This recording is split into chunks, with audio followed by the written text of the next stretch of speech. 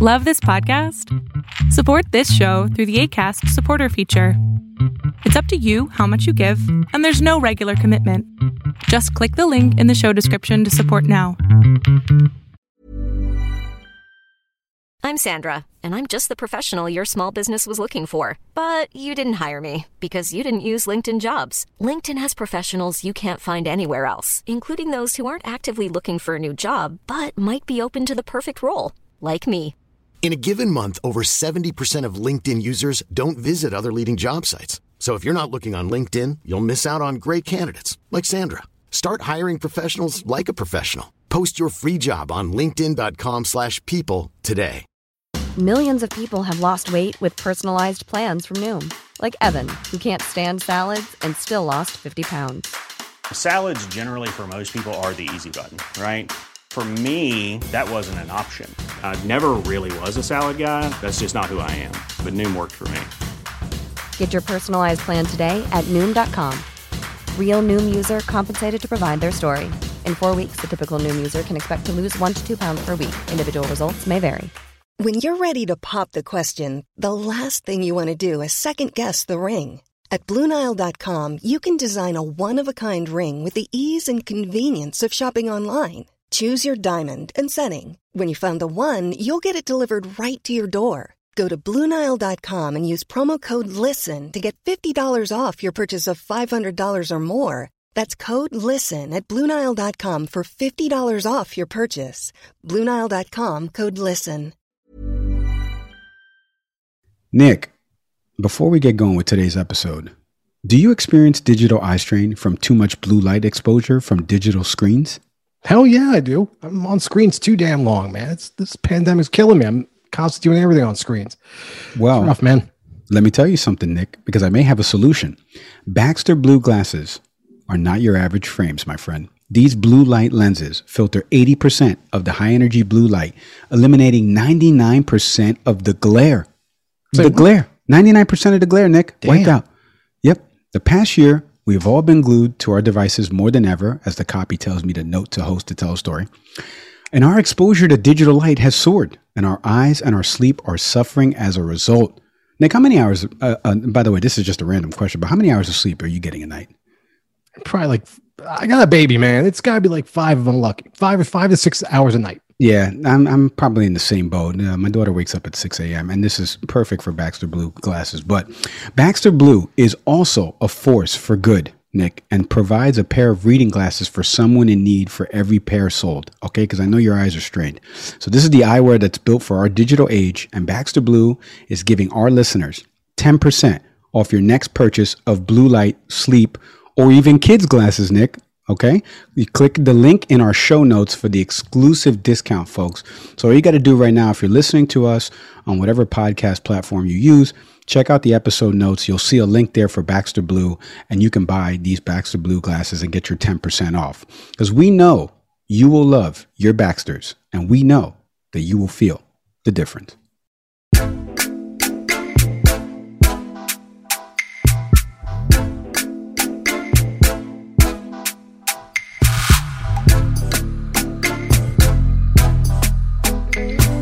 Hey everybody, welcome back to another installment of the Can We Please Talk podcast. As always, I'm Mike Leon. And looking dope as hell with this blazer. I'm Nick Severi. I mean, it's questionable, but I'll give it to him on this one. He checks about a C grade right there, folks. 75% if you're watching on YouTube. Nick, my friend, how are you, sir? How's everything going? I'm good, man. Got good weather these days. We got the WNBA draft in a couple of days. We're trying to get more into women's sports here. Get my daughter excited. Seeing more women's sports is important to her. Coming off of the women's Final Four, so we're amped here, man. Things are good. How about you? No, everything's good, man. That was a good ladies Final Four, by the way. The Arizona Stanford game, no doubt. You know, it's a lot of crazy things happening in the news, man. We have seen some of the unrest in Minnesota. Not only from the Derek Chauvin trial, but then what happened with Dante Wright, and then you saw the video with Caron Nazario. We're going to be devoting an episode in the coming weeks discussing some of this, but if you head exclusively to our Patreon page, at Can We Please Talk podcast on Patreon. Nick and I are going to be doing a few segments on there and also releasing some exclusive content when we had Michael Eric Dyson on the program to talk about racial injustices and, and police reform in America. So some good stuff there. Head over to our Patreon page to check out all of that exclusive content. We're going to transition into our topic for today because it is about the music industry, and the music industry recently lost somebody that was kind of near and dear to my heart. See, to live is to suffer. To survive, well, that's to find meaning in the suffering. Hey, yo, I'm slipping, I'm falling, I can't get up. Hey, yo, I'm slipping, I'm falling, I can't get up. Hey, yo, I'm slipping, I'm falling, I got to get up. Get back on my feet so I can tear. That voice, the traditional Barkman of the songs, the rhythm, the platinum albums, Grammy nominated. DMX recently passed away at the age of 50. I remember where I was in 1998 buying that It's Dark and Hell Is Hot CD in Port Chester at the Coconuts, which used to be FYE, so I'm dating myself there for the people that can relate to that. DMX was just so pivotal in my life and the music, and he will be missed. And we're transitioning to a topic about the music industry tonight. To kind of, we felt it was fitting to pay him tribute. Nick, just your thoughts on DMX's passing. It's funny because his music comes out in the late 90s, and you can make the argument that there's a period before Jay-Z blows up. We're 2 years removed from Tupac and Biggie dying, or both being murdered, sadly. And what felt like a gap in music is filled tremendously. Here's an artist who comes out, drops these first two albums that are just hard hitting, and like there's a spirit there. And when I heard the news, I found like just a quick playlist of his stuff, and it's funny, it just still gets you amped up. It's interesting because the contrast now in hip hop is more around people being established, telling story. Like the energy is different. What X brought in the late 90s was a grind that kind of reminds me of hip hop in the 80s. Like we're not going to talk about wealth. We're not going to talk about the good life I live. What I'm going to tell you is a story about how I got here and his troubles with drug addiction. And, it's just a hard road.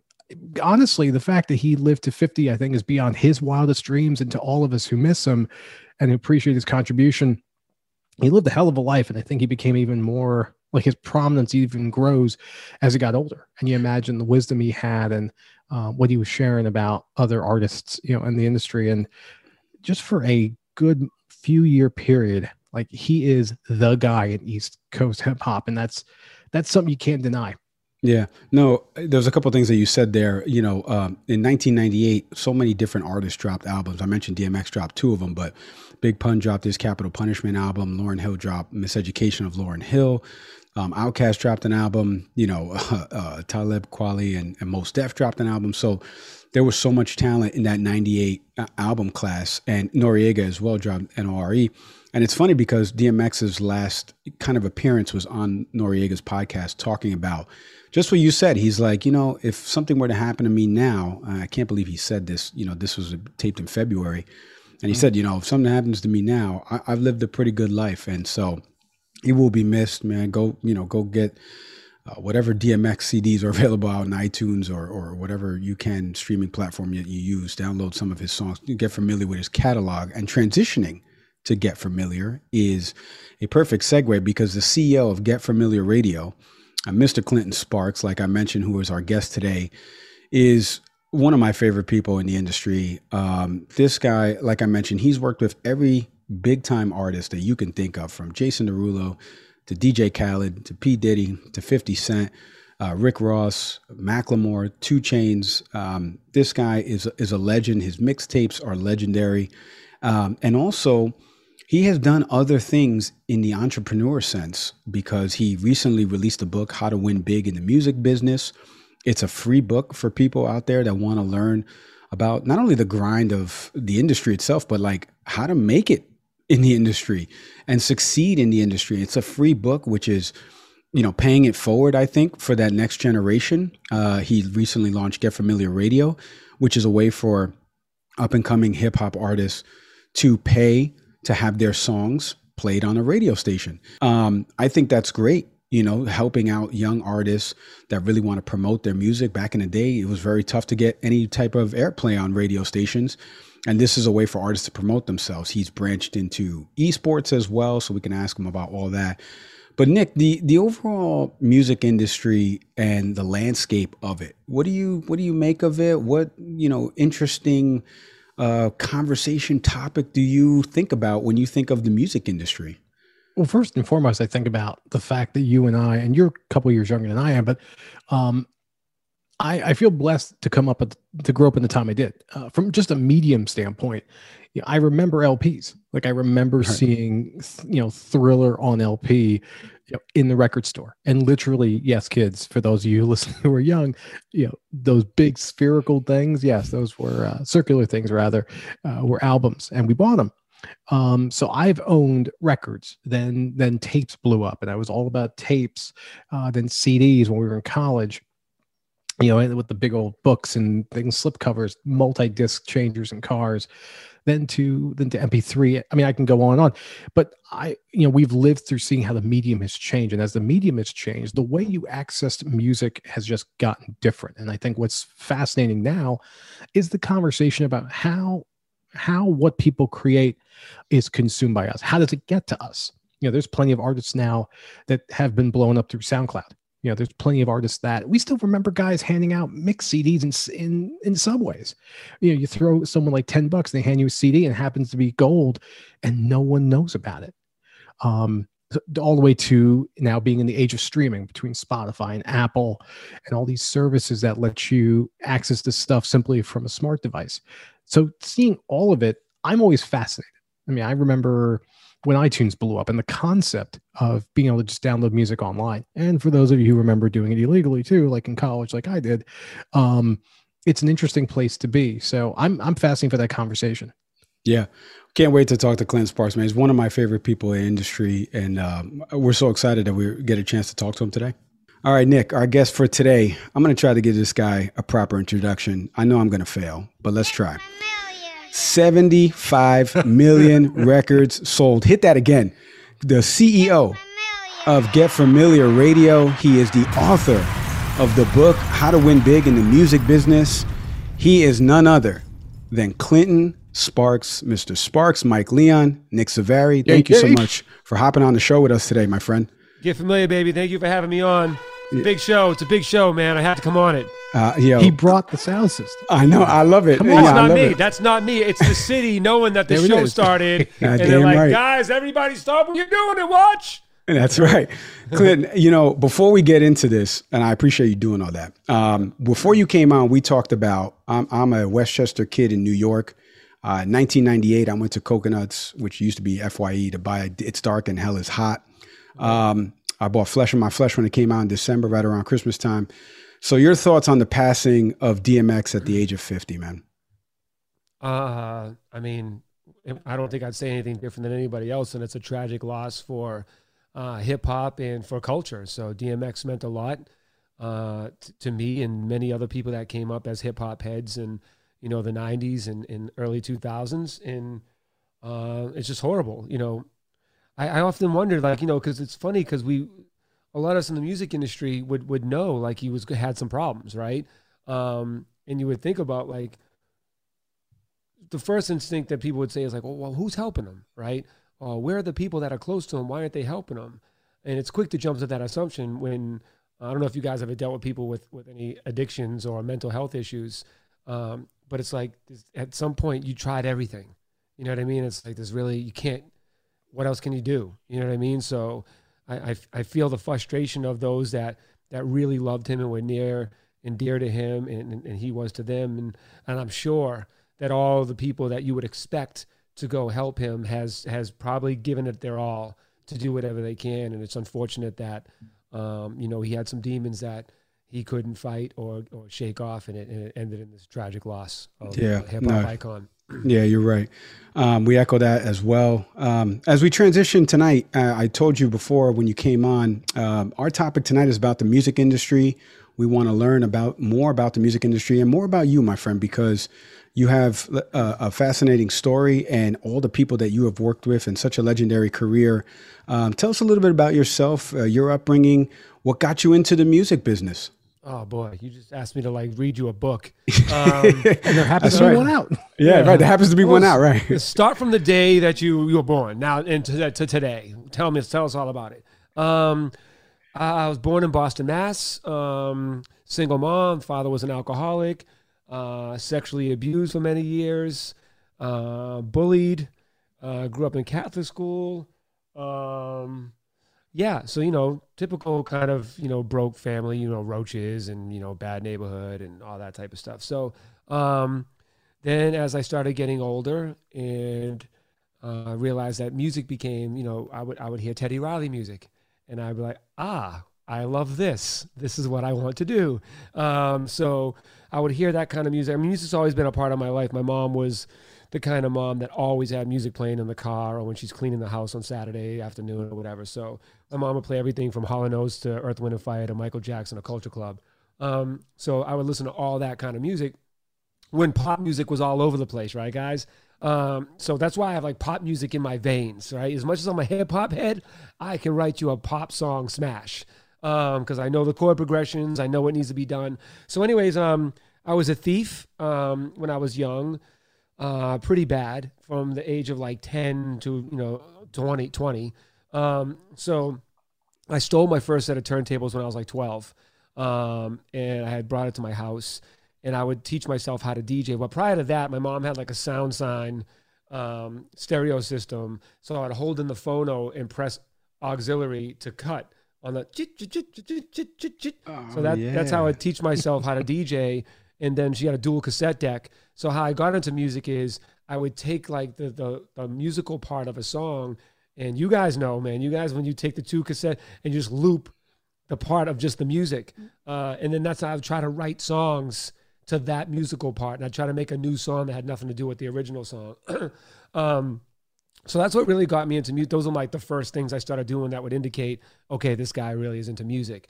And then when I was growing up, being a thief, I was always, the guy around the neighborhood that would produce or make beats or beatbox or DJ for like the older kids. And then I would start my own groups and I started winning all the talent shows back in Boston. Then I formed different groups and started producing all the local rappers and stuff. So then I started becoming like somebody in Boston, right? And then in your own city, like how most people, you start like doing it in your city. And then I wanted to get major labels familiar with me. So I ended up befriending like the big DJ on the radio station in Boston. And I would kind of watch his moves and see what was going on, listen to his phone calls at radio stations. Then I became like the funny guy on the morning show. So I started writing all the skits for the morning show, really understood radio and the relationship between radio and record labels and how that works. And then so what I would do is I would make remixes to popular songs, but then I would also get drops from artists that would come to town. I'd go to meet and greets and get drops, and I'd feed this DJ all that information so I could make myself a value add to him, right? make it so that he wanted to have me around so I could keep soaking up game. So he would tell the record labels like, hey, my boy Clinton, he just made this remix to your song. You should check it out. And I noticed that they'd be like, yeah, cool. Hey, dude, you playing my record? Right. So the more that I seen, they dismiss him promoting me and just care about their record. I thought, aha, if I become a DJ, they'll all want to be my friend and at least give me a courtesy listen. So, so that's what I did. I took my, I'm really just trying to condense like 20 years. Yeah. Like, I found out there was a radio show that was playing on Sunday nights on Jam 94.5 in Boston, but it wasn't my friend. I'm like, what is that? He goes, oh, it's a syndicated company called Super Radio. They run the Baker Boys. But I go, how does that work? So I went to find out how that worked. I found out where I kept sending in demos. Then I found out they're in my state, the headquarters. So I found the address. I drove there. I made a mixtape. When I went there and I said, hey, I'm here to meet so-and-so. And they're like, he's not taking meetings. And then the guy came out and I go, look, man, if you give me 5 minutes of your time, you'll either find a champion without even looking or I'll never bother you again. Because I was nagging them like every week for like a year. So he was like, all right, man, take a seat. I'll see you in a while. And I think he forgot that I was there because it was 5 o'clock and I'm still in the lobby like hours later. And he's like leaving. And he notices me out of the corner of his eye and he's like, oh, hey, man, I got to go. Do you got the CD? And I was like, I do, but I don't think it's a good idea for you to leave. I think that you should probably listen to the CD before you leave, if you recall what I said to you earlier about finding a champion without looking. So he was kind of like, all right, this dude's a nuisance. Let me just listen to his shit. So he sits in there, and then he's listening to it. And you know when like you're behind someone, you look and you can see their cheek come out from a smile, right? Yeah. So like I seen that, I was like, got him, right? And then he put a straight face. He goes, so this is you? And I was like, yeah. I go, if you skip, you can hear some remixes I did too. And he listened. He goes, this is you too? And I was like, yeah.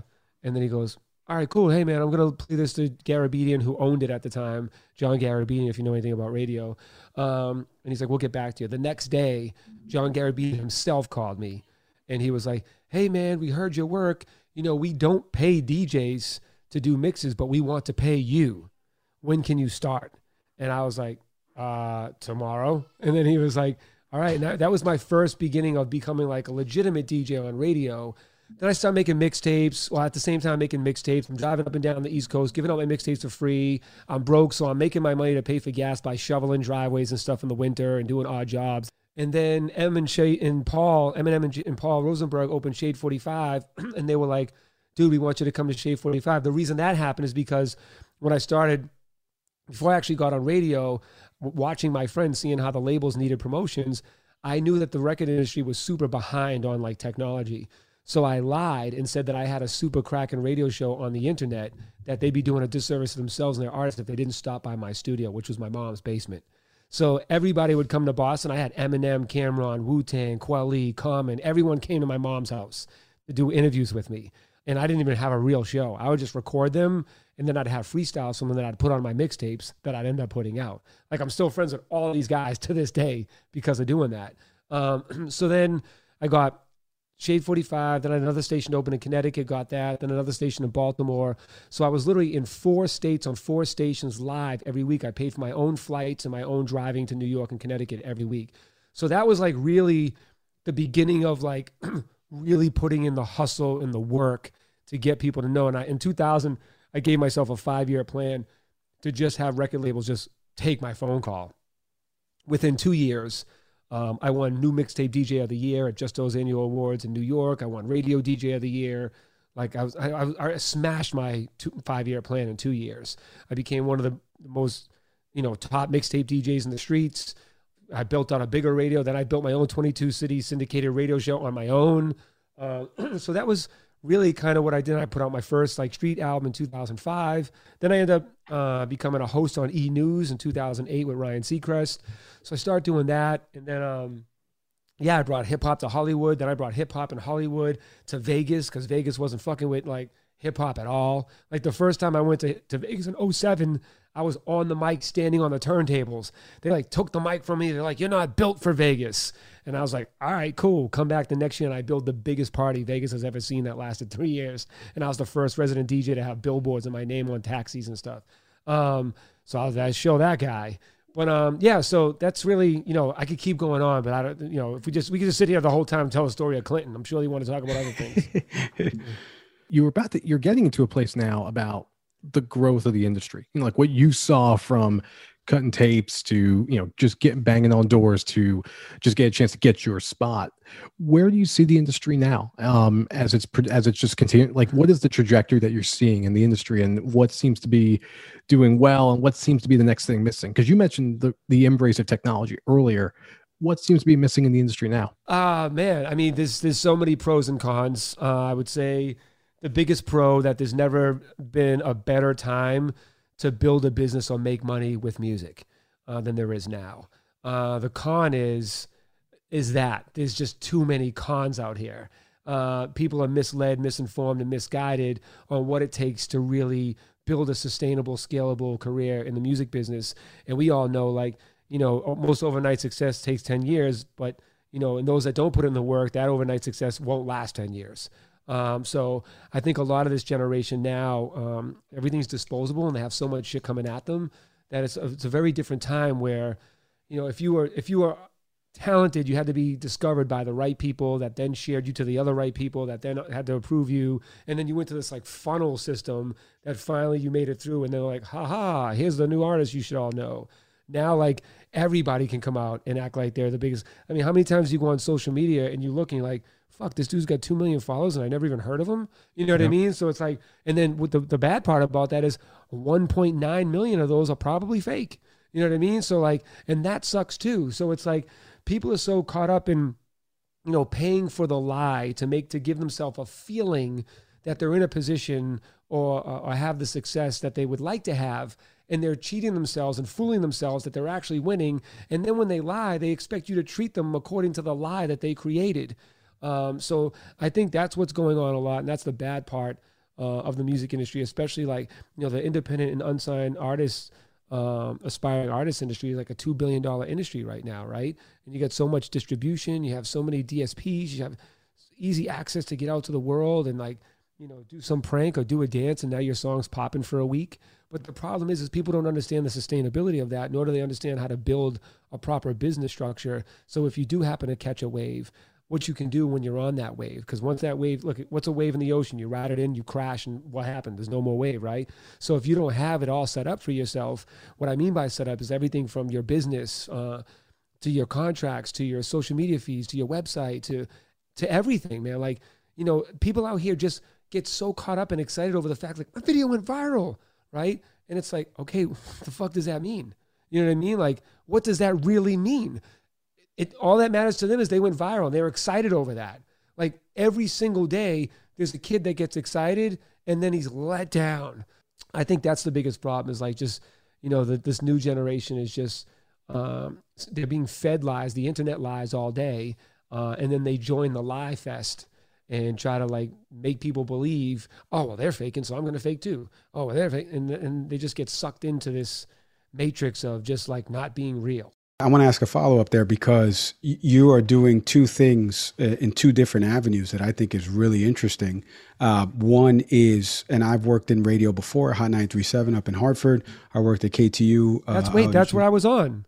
You were on Hot 937? I was there in 2001. I was an intern there working with Greg G, I think it was. Or, were you there when Victor Starr was the program director? I was there when Victor Starr was there. I was too. How do you not know each other? I don't know. I mean, I was only there for a year. Dude, what are you talking about? It was me, Craig G, KG, and Big Man. We were the four DJs. Yeah, and I was on the party crew, like that would go out and do those. I mean, I must have been an unforgettable Puerto Rican guy, but either way, we found each other now, Clinton. Right, to transition, but. You know this because back in the day, you know, you would go to these events and people were like, yo, I'm trying to get on. And you've done something, you've taken that I'm trying to get on aspect and built Get Familiar Radio where artists can now pay to get spins. Tell our audience, first off, what that means and also the concept of Get Familiar Radio. Sure. So, you know, the number one way to consume audio still is radio worldwide, right? And so radio is one of the things, and you know, it's very difficult to get your music on radio. So when you're an artist, one of your first dreams, especially before all DSPs and SoundCloud was like, oh, I'm just going to upload it. Here's the problem. People think once they upload their music to Spotify or Amazon or Apple or whatever, like, oh, I'm popping. All of a sudden, I'm going to go viral. People are going to catch on to me. But no, you're putting your song in the world's biggest warehouse full of all genres of music of millions and millions of artists that are trying to be seen. Just putting your song on shelf number 7,427 on the back and the top doesn't mean you did your job, because now you got to go market and promote and show people that you're on 4,720 in the back and show them where you are so they can hear your music. So you didn't do the job, and it didn't do anything better than if you just fucking put your song on SoundCloud or something, right? So people are misled to believe once they're on Spotify, like, yo, check me out on all platforms. Like that's the job. And it's not, because there's millions of people out there doing the same thing. However, there's not millions of people on the radio. Usually the best of the best get to the radio, right? You know, what I mean by the best of the best, it might not be your taste best, but the best meaning usually radio has been reserved for major labels with major artists and major budgets, right? And I know that because I've been doing radio for 20 years. I also know what it takes to get your song on radio if you're a major label, or even if you're just, even from a payola standpoint, even if like a DJ's like, yo, I'll play your record on the weekends, I need a G. You know what I'm saying? Like, and you're just getting 2 or 3 spins on the weekend locally, right? So as I came up through the ranks, and I've done everything from work at Sirius for many years to be vice president of Dash Radio, to build my own syndicated radio show, to be on the stations that I've mentioned earlier, I understand everything how radio works. I also understand this modern generation of what their psychology and what they're trying to get and what they need, and even the things that they don't know that they need, right? So you can fake streams, you can fake plays, you can fake likes, you can fake comments, you can fake follows. What you can't fake is actually hearing your song on the radio right between Little Baby and Migos, right? So I wanted to build a station, being the vice president at Dash, that gave artists the ability, just like you can go to World Star Hip Hop and pay whatever you want to pay to put your video up there, or go to pay some playlister guy to put you on some fake playlists and stuff like that. I wanted to create something real and tangible that artists really would have a fair chance to get their music played right next to the biggest artists in the world. So I created Get Familiar Radio. GetFamiliarRadio.com is the website. And what that does is it allows unsigned and independent artists to upload their music straight from the studio, right from their bedroom, wherever they're making their hot shit from, and pick a program and get right into rotation right next to Lil Yachty, Drake, Post Malone, the biggest artists in the world. So think of it as this: a super dope hip hop radio station that you can hear on Apple CarPlay, Amazon, Alexa, Google, Pluto TV, Sonos, and all brand new cars that are manufactured from Porsche to Land Rover to GM to Ford. You can hear Dash Radio. That's the platform that it's on, Dash Radio. Dash Radio is basically another Sirius XM. Right? It's got 80 plus channels, commercial free. The difference between Dash and Sirius, Dash doesn't have a subscription cost. It's free. You download the app, you can listen to all the radio stations for free, commercial free. So Get Familiar Radio is my station on that platform that you can hear on all the aforementioned distribution platforms. So you can now upload your music, pick whatever package you want, and then your song goes in. And here's even the better part, guys, is like, okay, someone says they're going to play my record, but now I got to sit and listen all day and wait. So I took all the things that I know that would piss somebody off, or all the things that you wish was part of radio, and I made it to the station. So once you upload your music, you get an affidavit that tells you exactly what times and days your song is going to play, so you can promote it to your friends, family, and fans, and you can film yourself on the screen, and you can add your Instagram handle on the screen, so people, when they hear your song, they can just go follow you. So it's really groundbreaking for radio and for hip hop and R&B, because there's nothing like this in the world that exists.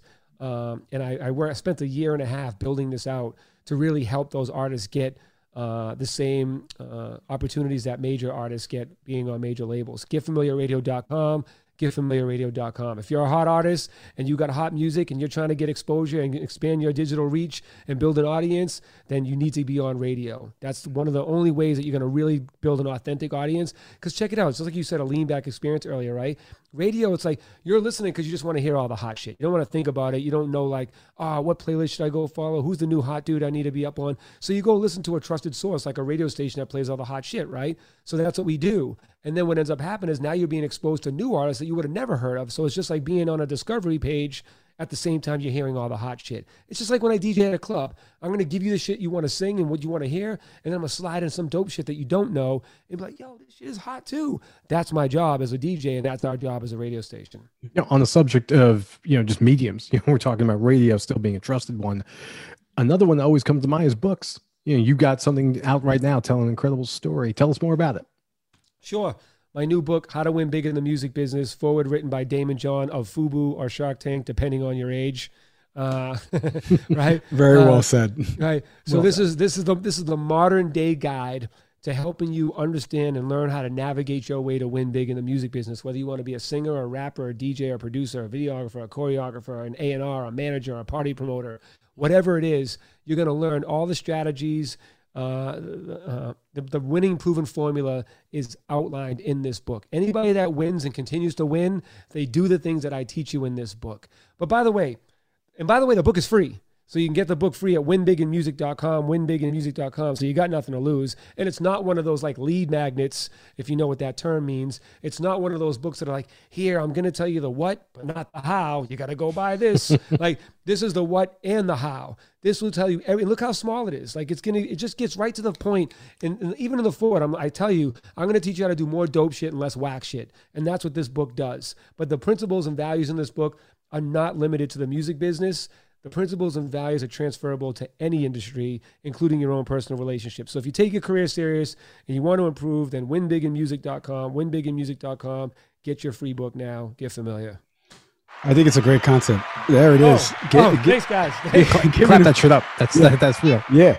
Get familiar, folks. Giving a free book out. That is, that's why I love the concept of both Get Familiar Radio and the book as well, paying it forward for that next generation. I wanted to ask you, let's stay on this generation, last generation. I mentioned at the top before you came on, all the legendary people you've worked with, not only in the industry. What's a partnership or a track that you produced that you worked on with somebody that you were super proud of? And what's one that, it just didn't go the way I wanted it to go, and I wish I could have made a better record or had a better relationship with that artist?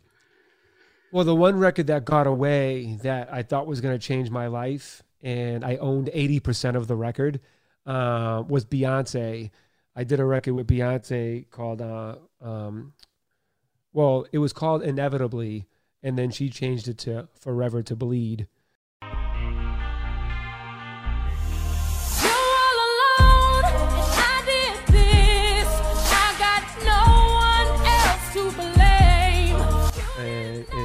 I was like, why did you change the title? And she's like, well, my Southern slang was hard to say inevitably. I'm like, Forever to Bleed was easy to say. I go, it sounds like a period song, like a menstruating song, Forever to Bleed. And then she was like, you're crazy. And I was like, no, inevitably, just the title, inevitably.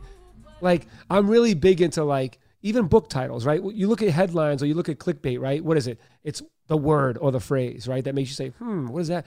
If you looked at a title by Beyonce called Inevitably, you'd be like, that's an interesting title. I want to know what that song's about, right? Forever to Bleed, like, it's just, I don't know, whatever. So we joked around about that. But anyways, so we made that record, and I got the whole, congratulations, you made the album, uploaded to Sterling Sound to get mastered. But I was like, holy shit. And this is coming off of, I just wrote and produced a record for Akon called Sorry, Blame It On Me, that debuted number 7 on Billboard, right? And my next record was Beyonce. So I'm like, this is everything I work for, right? right. And I own, by the way, so I wrote and produced the whole song, and I'm thinking Beyonce's going to come beast on me and take like 50% of the record. They were just like, yeah, she just wants 20%. And I'm like, sure. So I'm thinking I'm about to own 80% of a Beyonce record. I'm already thinking 20 years from then. Like this is going to be worth a lot of money 20 years, right? And then what ended up happening is the record leaked. And then when it leaked, like it bummed Beyonce out, and she was just like it ruined the whole cachet of the album and the secrecy of it. And now like I'm going to take this song off the track list now. So that was the one that got away that I was super bummed about. I guess, I don't know, man. Every record I made has a story to it. Nothing. It's such a flex. I know. I was going to say, for the people on the audio platforms, my man Clinton Sparks, Grammy-nominated producer, 75 million records sold, just turned around to his wall of records, hit records, trophies. Right. It's I like wasn't trying to flex. No. It's like Michael Jordan turning around, being like, "Hold on, let me see which title or MVP I like." Like the '84 Air Jordans, like the '96 11. Now wait a minute. Well, let's ask, because you've got a bunch of records there. I see the Pitbull album. That was a great album. So which one on that wall? Give us one that you are just so proud of. I guess Turned Down for What? Because one, my ability to discover DJ Snake in 2007 and see the potential in him. And then really working with him for several years. We made like several platinum records and got a Grammy nomination together before we even did Turn Down for What, right? I'm the one that introduced him to Little John. And then there was a lot of shit behind the scenes that almost made that record not happen. So I'm proud of discovering DJ Snake, working with him for this long, teaching him how to make pop records, introducing him to Little John, and then being the word of reason, the voice of reason when it came to the battle between that record. So I'm proud of that record the most. And, we've sold millions and millions of that record. That record was, fuck, man. That record, it was basically a party break record. You know what I mean? Yeah. That like became like the new pop phenomenon. It was the biggest record of the year. You couldn't go anywhere without hearing Turn Down for What. So the funny side story is Little Snake hated the phrase Turn Down for What. And he didn't want it to be called Turn Down for What. And John was like, man, fuck your French friend, man. Turn down for what? And he's like, Snake wanted to say Bang Underground, because he had a sample on there from Redman that was like Bang Underground. And he was like, yeah, turn down for what's cool, but can you just say Bang Underground? And John was like, no, you fucker. Like, turn down for what is the hot shit? And it's so funny. Like, if John didn't gangster that song and just do what the fuck he wanted to do with it, that would, like, Snake wouldn't be where he is. The record wouldn't have been a hit. Like, John did everything wrong but right. You know what I'm saying? Like, he did everything you, like, legally weren't supposed to do, but in the end, it made them both, like, John was on the way, like, John was, like, bordering, like, not being hot anymore. You know what I'm saying? Like, that record really revived John, too, and it made Snake a superstar and made us all a lot of money. So, you know, that's probably my proudest record. And what can I have a part 2 to the proudest record? Yeah, always. Yeah. Always. You can have part 7. You just tell us about the story of Turn Down for What almost being a ridiculous hook, which would never have worked. But right. But yeah, go ahead. So this plaque right here, the Biggie duets. Yeah, the duets album. Final Chapter album. So I did the first single on that with Biggie and Bob Marley that went platinum and had a video and stuff. But when I went to Daddy's house to work on this album, which I was so fortunate enough to get called into, I went in and I said to Puff, I go, dude, nobody wants to hear another Biggie album of just recycled lyrics that we've heard a million times on mixtapes and remixes. And like, it's so fucking beat to death, right? I was like, you know what would be a sick concept? And by the way, I'm the guy that always comes in the room with the greatest idea. And like 90% of the time, it's people don't get it. It's over their head, right? So I go and I say, what would it be like if Biggie went to heaven and made an album with all of the other dead legends that were in heaven with him? I go, that would be a concept, right? So I go, he goes, I don't know, man. I don't know, man. I don't know. Like, he was just making it seem like that was a whack idea.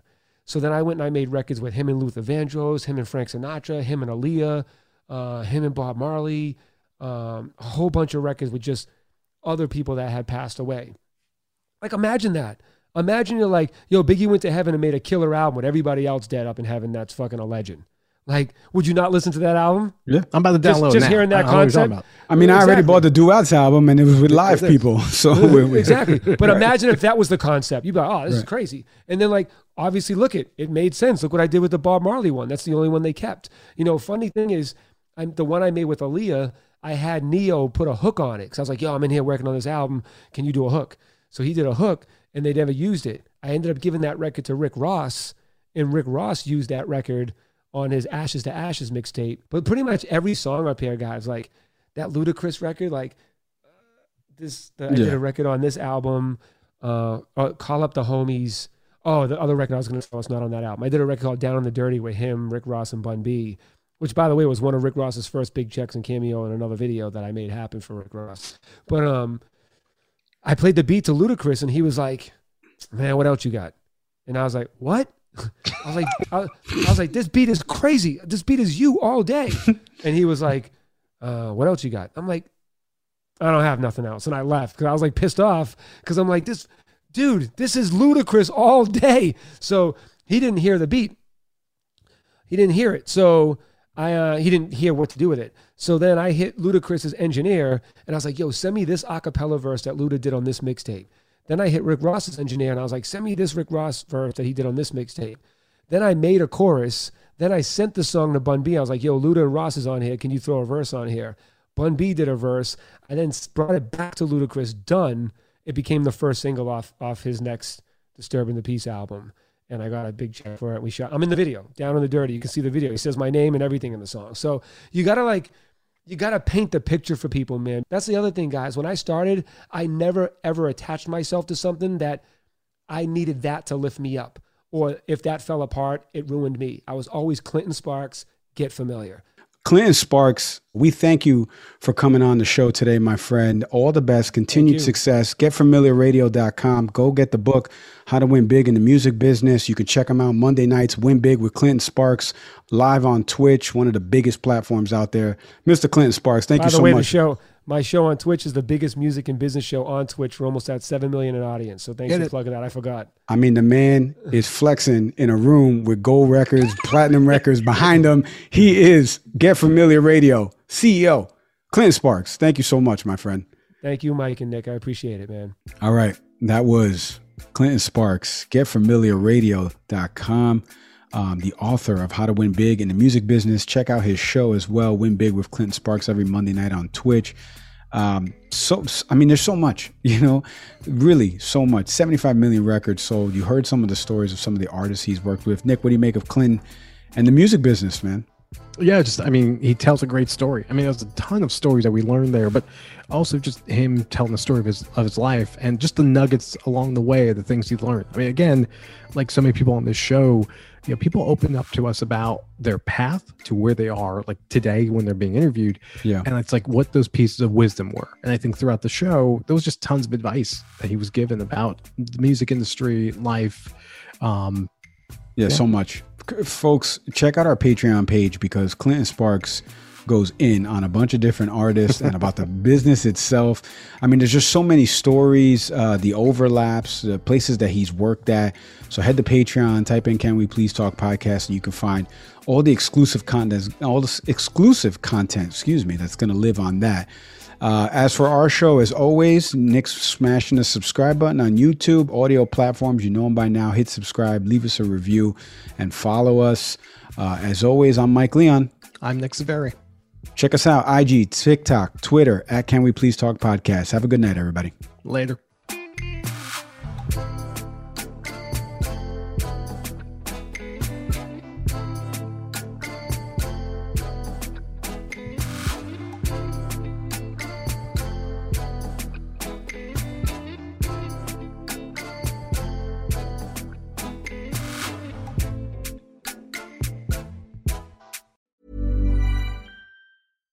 When you make decisions for your company, you look for the no-brainers. And if you have a lot of mailing to do, Stamps.com is the ultimate no-brainer. It streamlines your processes to make your business more efficient, which makes you less busy. Mail checks, invoices, legal documents, and everything you need to keep your business running with Stamps.com. Seamlessly connect with every major marketplace and shopping cart. Schedule package pickups and see your cheapest and fastest shipping options from different carriers. With rates up to 89% off USPS and UPS rates. And with the Stamps.com mobile app, you can take care of mailing and shipping wherever you are. Make the same no-brainer decision as over 1 million other businesses with Stamps.com. Sign up with code PROGRAM for a 4-week trial, plus free postage and a free digital scale. No long-term commitments or contracts. That's Stamps.com. Code PROGRAM.